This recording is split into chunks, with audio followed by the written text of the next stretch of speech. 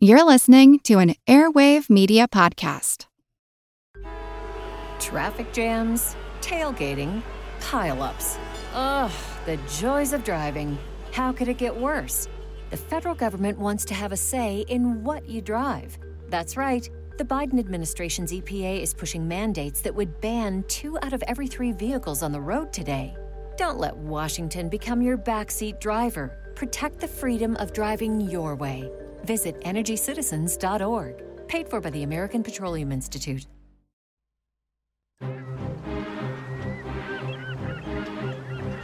Hello, this is Matt from the Explorers Podcast. I want to invite you to join me on the voyages and journeys of the most famous explorers in the history of the world. These are the thrilling and captivating stories of Magellan, Shackleton, Lewis and Clark, and so many other famous and not so famous adventurers from throughout history.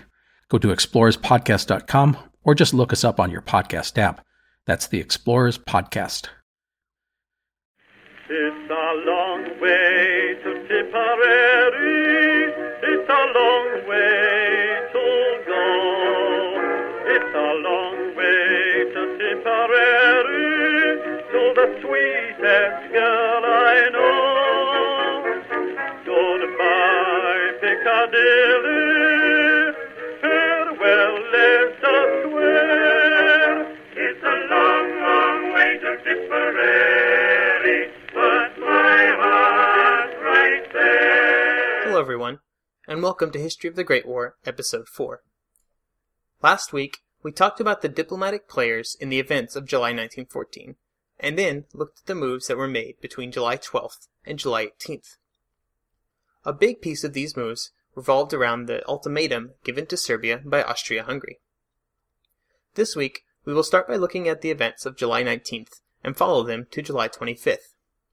This will take us all the way up until mobilization orders are signed. Then we will talk briefly about the armies of the nations involved in August 1914 and the men who led them. This will just be a primer and should give a good frame of reference for the events that we will be talking about next week and in early August.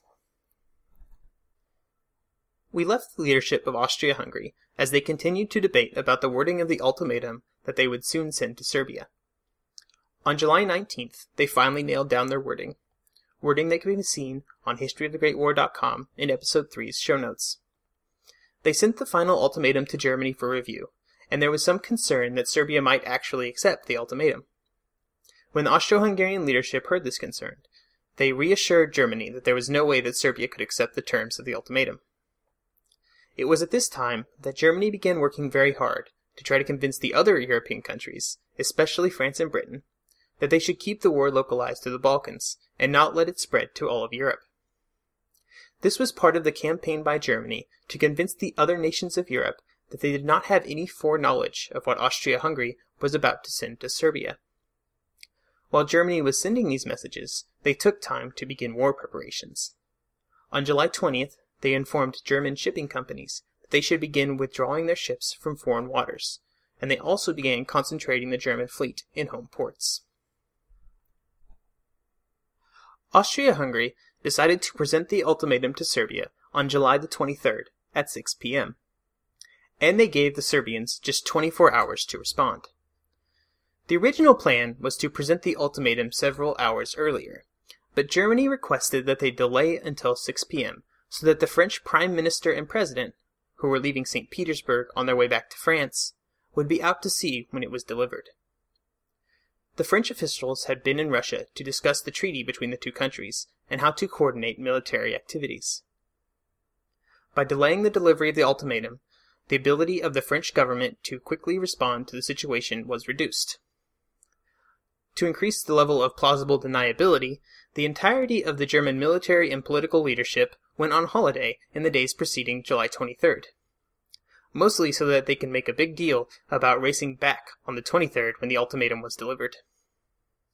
The Kaiser chose to take a Baltic cruise on his yacht. When Serbia received the ultimatum, they were aghast at the terms. They immediately began contacting their allies in Russia for advice and aid. The next day, July 24th, Austria-Hungary informed the other governments of Europe about the ultimatum. Upon receiving the text that was sent to Serbia, the Russian Foreign Minister Sazonov is quoted as saying, It's a European war. The official Russian response was to request that Austria-Hungary give Serbia more time, to tell Serbia not to oppose an Austria-Hungary invasion, and to give the order that Russian partial mobilization was to take place on July 28th. With the intricate timetables inherent to the mobilization of such large forces, it was difficult for a country the size of Russia to partially mobilize, to present a threat only to Austria-Hungary and not to Germany. This decision to begin partial mobilization, even with a full mobilization order coming a few days later, hindered Russia in the coming weeks. The goal of the partial mobilization was to put a strong enough force in Galicia, facing Austria-Hungary, but small enough not to threaten the German territory in East Prussia. In Britain at this time, the ultimatum stirred British Foreign Secretary Grey into action. He asked the German ambassador to assist in mediating the dispute between Austria-Hungary and Serbia. Late in the day on July 24th, Serbia sent Austria-Hungary their reply. They accepted all the terms of the ultimatum, except for the demand that Austro-Hungarian police be allowed to operate within Serbia. July 25th turned out to be a very eventful day. After being asked by the Russian government to extend the time period allotted before considering the Serbian response, Austria-Hungary rejected the Serbian response. Austria-Hungary was actually surprised that the Serbians accepted as much of the ultimatum as they did, but they rejected it on the grounds that Serbia did not accept one of the terms. When notified of the Austro-Hungarian rejection, Serbia immediately began mobilizing their army and officially asked the Tsar for help. In response to this plea for help, the Tsar authorized partial mobilization to begin immediately, instead of waiting for the 28th as originally planned.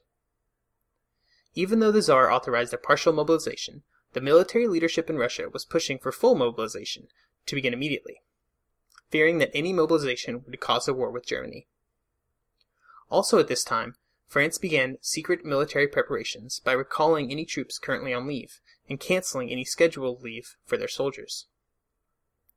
Germany continued to try and convince the other nations that they had no pre-knowledge of the ultimatum, making a bit of a show of recalling Germany's leaders from their holidays that they had begun just a few days before. The British again reached out to Germany to try and convince them that it wasn't too late to intervene.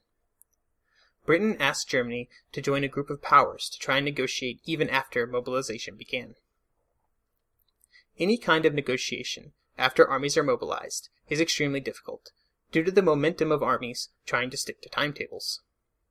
It would have taken the full cooperation of all the countries involved to make negotiation a feasible course of action, and as we discussed last week, several of the key players in any negotiation were actively advocating for war. Finally, in reaction to the Serbian mobilization and the Russian partial mobilization, Austria-Hungary also ordered full mobilization of their troops. And that is where we will leave events for this week. The ultimatum was delivered, returned with a partially accepted response, and that response was rejected. Serbia and Austria-Hungary had mobilized, and Russia had begun partial mobilization. Next week, we will pick up on July 26th to find out how the mobilization of Russia, Austria-Hungary, and Serbia spilled over to Germany, France, and Britain. To finish out today, we will look at the armies who were being mobilized around Europe and the men who led them. All of the armies were products of their countries' past conflicts and the ideas of their leaders. They range from the huge but poorly trained and equipped conscript armies of Russia and Austria-Hungary, to the small professional British army, to the still very large but better trained and equipped armies of Germany and France. The leaders of the armies were just as diverse. Where in the East the leaders were chosen mostly for their aristocratic lineage, in the West they were chosen mostly for their experience and skill. We begin our tour of the armies of Europe with Russia. In 1914, Russia could call upon the largest army in history. At mobilization, they could call 5.9 million men into uniform. Behind these were another 6 million untrained men held in reserve. Clearly, manpower wasn't the problem for the Russians. The problem was geographical distance. Some of the soldiers had to travel 500 miles to their concentration points upon mobilization, This compared to just 200 miles for French and German soldiers. Not only did they have further to travel, but due to a lack of railway density, they often did not have nearby rail transport like their Western European counterparts. This resulted in long, slow travel to the unit concentration points.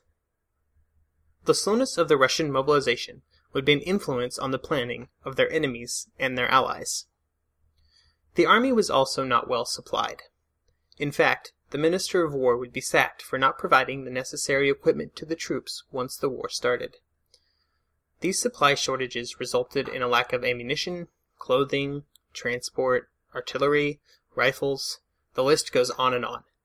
For example, at the start of the war, a Russian infantry unit had 1/2 the number of artillery pieces as the German infantry unit of the same size. This shortage of material also extended to the logistical support of the armies at the front. The armies the size of the ones wielded by Russia would require a logistical genius to keep supplied. This did not end up being the case, and the troops at the front would end up not having the ammunition and food they needed to fight. Another critical shortage was trained officers. This shortage ran through the entire command structure of the army. Even at the very top, the office of Chief of the General Staff was occupied by 4 men in the 6 years preceding the war. This quick rate of replacement was not due to the merit of new officers, but instead the lack of skill of the current chief. The person who commanded the Russian army in 1914 was Grand Duke Nicholas, not to be confused with the Tsar Nicholas, who was his first cousin once removed. The Grand Duke was 57 when the war started, and did not have any experience as the commander of armies.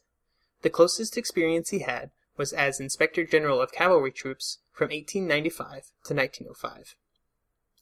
He had attended the St. Petersburg Military Engineering Technical University and had thankfully managed to avoid the Russo-Japanese War in 1904, something that kept his prestige intact. Throughout his entire career, he was well liked by the troops around him, and in fact, during the 1905 revolution, the Tsar had asked him to become military dictator of Russia to stop the revolution, knowing that the army would follow the Grand Duke. This was a request that the Grand Duke refused, preferring instead for the Tsar to make concessions to the revolutionaries. In 1914, the Tsar gave the Grand Duke overall command of Russian forces, and while in command, he was primarily an administrative leader, mostly just choosing from a set of options proposed by his generals. The army of the Austro-Hungarian Empire was of similar makeup to that of the Russians. It had a lot of men, but by and large they were poorly trained and equipped. In 1906, the army of Austria-Hungary had just 1/3 the budget of the British and French armies, and just 1/4 that of Russia and Germany. Part of this was due to the purposeful weakening of the imperial army by the Hungarian elements of the dual monarchy. The Austrians controlled the imperial army, so the Hungarians saw a weakening of the army as a way to weaken the Austrians politically as well. The reserves for the army were in even worse shape than the frontline troops in terms of training. The reserves were often completely untrained, were trained many years in the past, and they did not enjoy the level of training refreshes seen in other armies of Europe.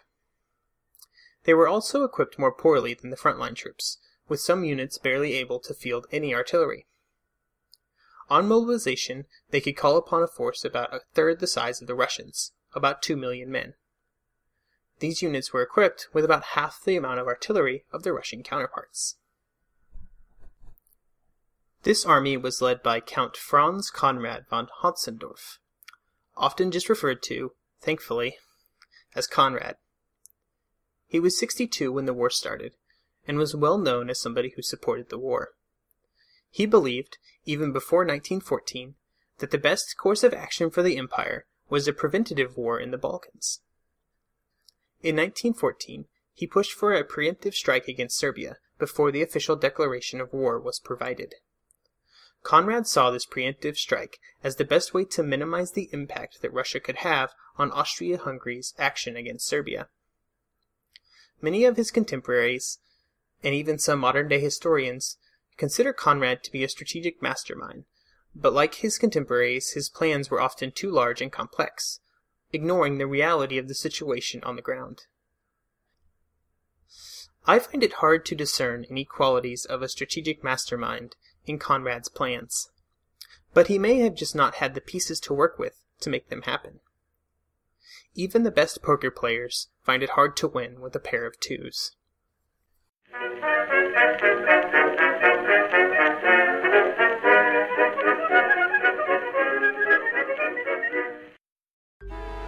Traffic jams, tailgating, pileups. Ugh, the joys of driving. How could it get worse? The federal government wants to have a say in what you drive. That's right. The Biden administration's EPA is pushing mandates that would ban 2 out of every 3 vehicles on the road today. Don't let Washington become your backseat driver. Protect the freedom of driving your way. Visit EnergyCitizens.org. Paid for by the American Petroleum Institute. Some of us love history. Others used to or never did because history was presented as nothing but the rote memorization of names, dates, and facts. Basically, the story got left out, and that made history kind of suck. My name is Greg Jackson. I'm a university professor with a PhD in history, and bringing history to life is my passion. That's why I created my podcast, History That Doesn't Suck. I want to teach you everything you need to know about U.S. history, but I do so through stories.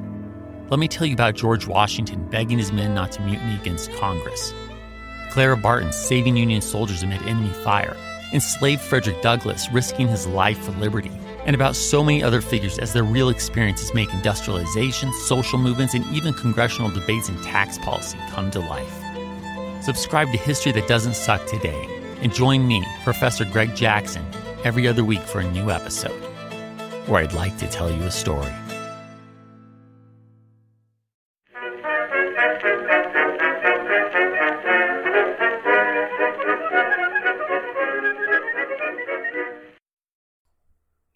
In direct contrast to the large, poorly trained, poorly equipped armies of Russia and Austria-Hungary was the small professional army of the British Empire. Britain had just 6 divisions ready to be used as an expeditionary force on the continent in August 1914. There were 14 more territorial divisions who acted as a reserve force, but their contracts stated that they couldn't be used in overseas action. Even with the territorial divisions soon to be cleared for overseas service, at 20 total divisions, the British Army was a fraction the size of other European armies. In the decades before the war, the Army went through some reforms that resulted in more training for the officers and men, and continued the decline of the British tradition of men being able to buy officer commissions. In 1914, the British Army was a force that had, by and large, had experience in overseas conflict, through the many colonial conflicts Britain had been involved in, such as the Boer War in 1899 to 1902. They were considered the best trained force in the world, and were famous for their ability to fire 20 to 30 aimed rounds in a minute, causing some Germans in the early battles of the war to believe that they were being fired upon by a machine gun, when it was instead a small band of British infantrymen. The leader of this small force was Sir John French, who was 62 in 1914. He had made quite a name for himself while commanding a cavalry division in the Boer War. This partly contributed to his belief that cavalry still played an important role on the modern battlefield. While this was shown to be false pretty quickly in August 1914, this view was shared by most of the other high-ranking officers in the other armies of Europe. From 1907 to 1912, French served as the Inspector General of the Army, and in 1914 he was approached to command the British Expeditionary Force, or the BEF. When discussions were occurring, he was told that he was the only real, viable candidate for the position, and he did eventually accept the role of commander of the troops. The British Army would work very closely with the French during the entirety of the First World War. The French army was reorganized in the Prussian style after the defeat of France in the Franco-Prussian War. The French borrowed the German system of mass conscription and the general staff model of command. To educate and ensure the quality of these general staff officers, the French created the Army Staff College. The French model of conscription involved compulsory military service for all men when they reached the age of 21, at which point they served for 3 years of active service. After their period in active service, These men went through a few different levels of activity in the reserves as they got older. The French believed, like most of Europe, that the active troops and the youngest reserves were the only troops fit for frontline combat, and they planned to use the older reserves only for second line and support troops. The French believed that this was the practice of the German army as well. They would be in for quite a shock when they found out that it wasn't. In total, the French had about 1.5 million frontline troops, with some 2.5 million men in the reserves. For years after their defeat by the Prussians, the French planned for a defensive war, and they invested heavily in a series of frontier fortifications, with the centerpiece around the massive fortification complex of Verdun in northeastern France. Around the year 1890, the French army's strategic thinking shifted from a strategy focusing on the defense to one that emphasized offensive thinking. Men who would command the armies in World War I, such as Ferdinand Foch, destined to become Supreme Allied Commander of Allied armies, and Noel de Cassenau, Joffrey's Chief of Staff in 1914, were vocal in their belief that it was the offense, and only the offense, that could win a future war with Germany. They believed that dense formations of attacking infantry, much like those used by Napoleon, and the spirit of the French troops would be the best way to win a war. This offensive spirit was often referred to as l'élan vital, or the vital impulse. This élan, as it was believed by the French, was the primary factor in their troops winning a future war. A quote that sums up why they believed in this mentality was said by Joseph de Maistre. "A battle lost is a battle one thinks one has lost, for a battle cannot be lost physically." I will probably refer to this quote far in the future, when we see the attitude of attack, attack, attack in the French high command result in a mutiny in the French army. In 1914, the chief of the French General Staff was Joseph Joffre. Joffre had begun his military career by seeing some action during the Siege of Paris in 1870, and after the Franco-Prussian War, he saw a variety of assignments in the French colonies as an army engineer. Even though he had no experience leading an army, or as a member of the General Staff, in 1911, he became the chief of the French General Staff, being recommended by his mentor, Joseph Gallieni. Joffre was an astute politician, which would play a part in getting the job as chief, and also serve him well during the first years of the war. During the war, he developed a good relationship with Massimi, the French Minister of War. Like most French generals, Joffre believed in the power of the offense, and in the years before the war, he went so far as to purge the defensively minded generals from positions within the French army. When the war started, Joffre became known for his remarkable calm under pressure. Even during the incredibly hectic and busy days of 1914, he maintained a strict sleep and meal schedule. This calm was most likely a positive influence on the performance of the French General Staff in the opening stages of the war. Facing Joffre and the French army was that of Germany. The German army was coming off of 60 years of victory, dating all the way back to their defeat of the Austrians in 1855. All German men at the age of 20 served for 2 years of active service before moving into the reserves. The German army was able to match French active troops while only requiring 2 years of active service due to their larger population. After their 2 years of service, men moved to various stages of reserves, which entailed a few weeks of training every year. The army was led mostly by Prussians, with the exception of the 3 army corps maintained by Bavaria. This holdover from pre-unification Germany was interesting, in that the Bavarian contingent was completely separated from that of the main German army, with their own Ministry of War and their own General Staff. They did, of course, work closely with the rest of the German army throughout the war.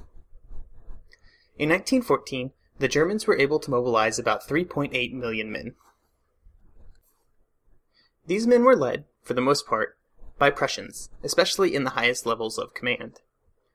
Unlike the Russians, who saw 4 chiefs of staff in 6 years, the Germans had seen 4 chiefs of staff since 1857. This continuity of command was something not enjoyed by any other European army. Overall, the German army was considered to be very well led, and the military astuteness of the German officers throughout the command chain was a big reason why the army was as successful as it was in the war. While army training emphasized the flexibility of commanders to make decisions on the spot, even at the lowest levels of command, the rigid nature of the German army and society led to a lack of strategic flexibility, and historians often cite this lack of flexibility as one of the contributing factors as to why the Germans were not able to do better than they did in 1914. An example of this inflexibility was the reliance, with very few changes since its last 1905 revision, on the Schlieffen Plan. We will discuss the Schlieffen Plan in detail in a few weeks, but it was developed by the Chief of the General Staff, Alfred von Schlieffen, when he served from 1891 to 1906. The plan was created and various revisions were made, but it was considered the only plan for over a decade. The German General Staff had also not done much planning past the Schlieffen Plan. Such was their belief that it would quickly win the war. There were no contingency plans for what to do if it didn't succeed completely. Dennis Showalter had a quote that I absolutely love when discussing the effects the Schlieffen Plan had on the German army. And I quote, "The Schlieffen Plan was only the most visible element of a military myth developed between 1890 and 1914. A myth not merely expecting, but requiring, everything to go improbably right almost all of the time." The man who would have to implement the vaunted Schlieffen Plan was Helmuth von Moltke, often called the Younger, so as not to be confused with his uncle, Field Marshal Count Helmuth von Moltke, who was chief of the Prussian General Staff during the Franco-Prussian War. Moltke the Younger saw some action during the Franco-Prussian War, and in 1880 joined the German General Staff after attending the German War Academy. He was chosen to succeed Schlieffen in 1906. His appointment was a bit of a surprise, and many people have pointed to his close relationship with the Kaiser, Wilhelm II, as a major contributing factor for his appointment. Moltke had served for a time as the Kaiser's aide-de-camp, and during this time he had become close with the Kaiser. During his time as Chief of the General Staff, Moltke continued to build upon the Schlieffen Plan, and to make small changes. The only major change he made was to take troops designated to the right wing of the army and move them to the left wing and to the Eastern Front. This weakening of the crucial area of the army is the reason some historians say that the plan failed in 1914. Moltke was 66 in 1914, and he would only be chief a few months before health considerations would require his replacement. These, then, were the armies of Europe and the men who led them. In 1914, it would be these armies, their leaders, and the millions of men they contained who would meet on the battlefields of Europe. In our journey through July 1914, the war draws ever closer. Next week, we will follow the events of the last week of July 1914, in the last podcast before the war begins. It was a week of frantic diplomatic maneuvering, as the momentum of war reached its greatest peak, and the leaders of Europe were almost powerless to stop it. Goodbye, Piccadilly, farewell, Leicester Square. It's a long, long way to Tipperary, but my heart's right there. As a reminder, I have set up a Twitter account and a Facebook page for the podcast. If you would like to follow or like the podcast, these are at twitter.com/historygreatwar and facebook.com/history of the Great War. The podcast is also available on Stitcher and iTunes. All of these links can be found on the show page at historyofthegreatwar.com.